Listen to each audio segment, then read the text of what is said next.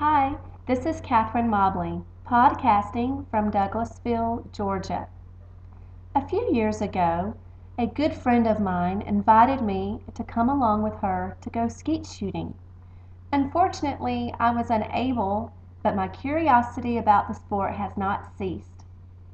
Skeet shooting originated in Massachusetts around 1950 to 1920 as a way to practice target shooting for hunting animals that fly.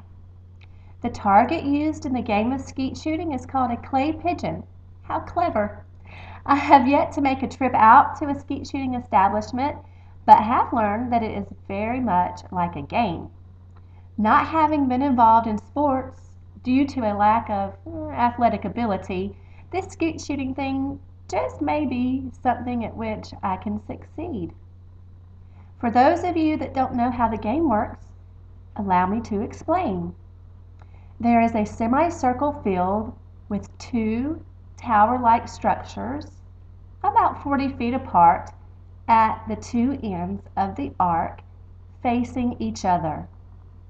And the towers are traps that will fling the clay discs in the air at a high speed.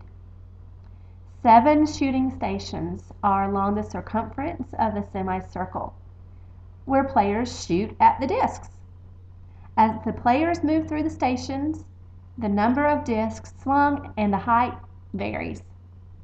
Well, the instructions sound pretty simple enough, but nothing is ever as easy as it seems.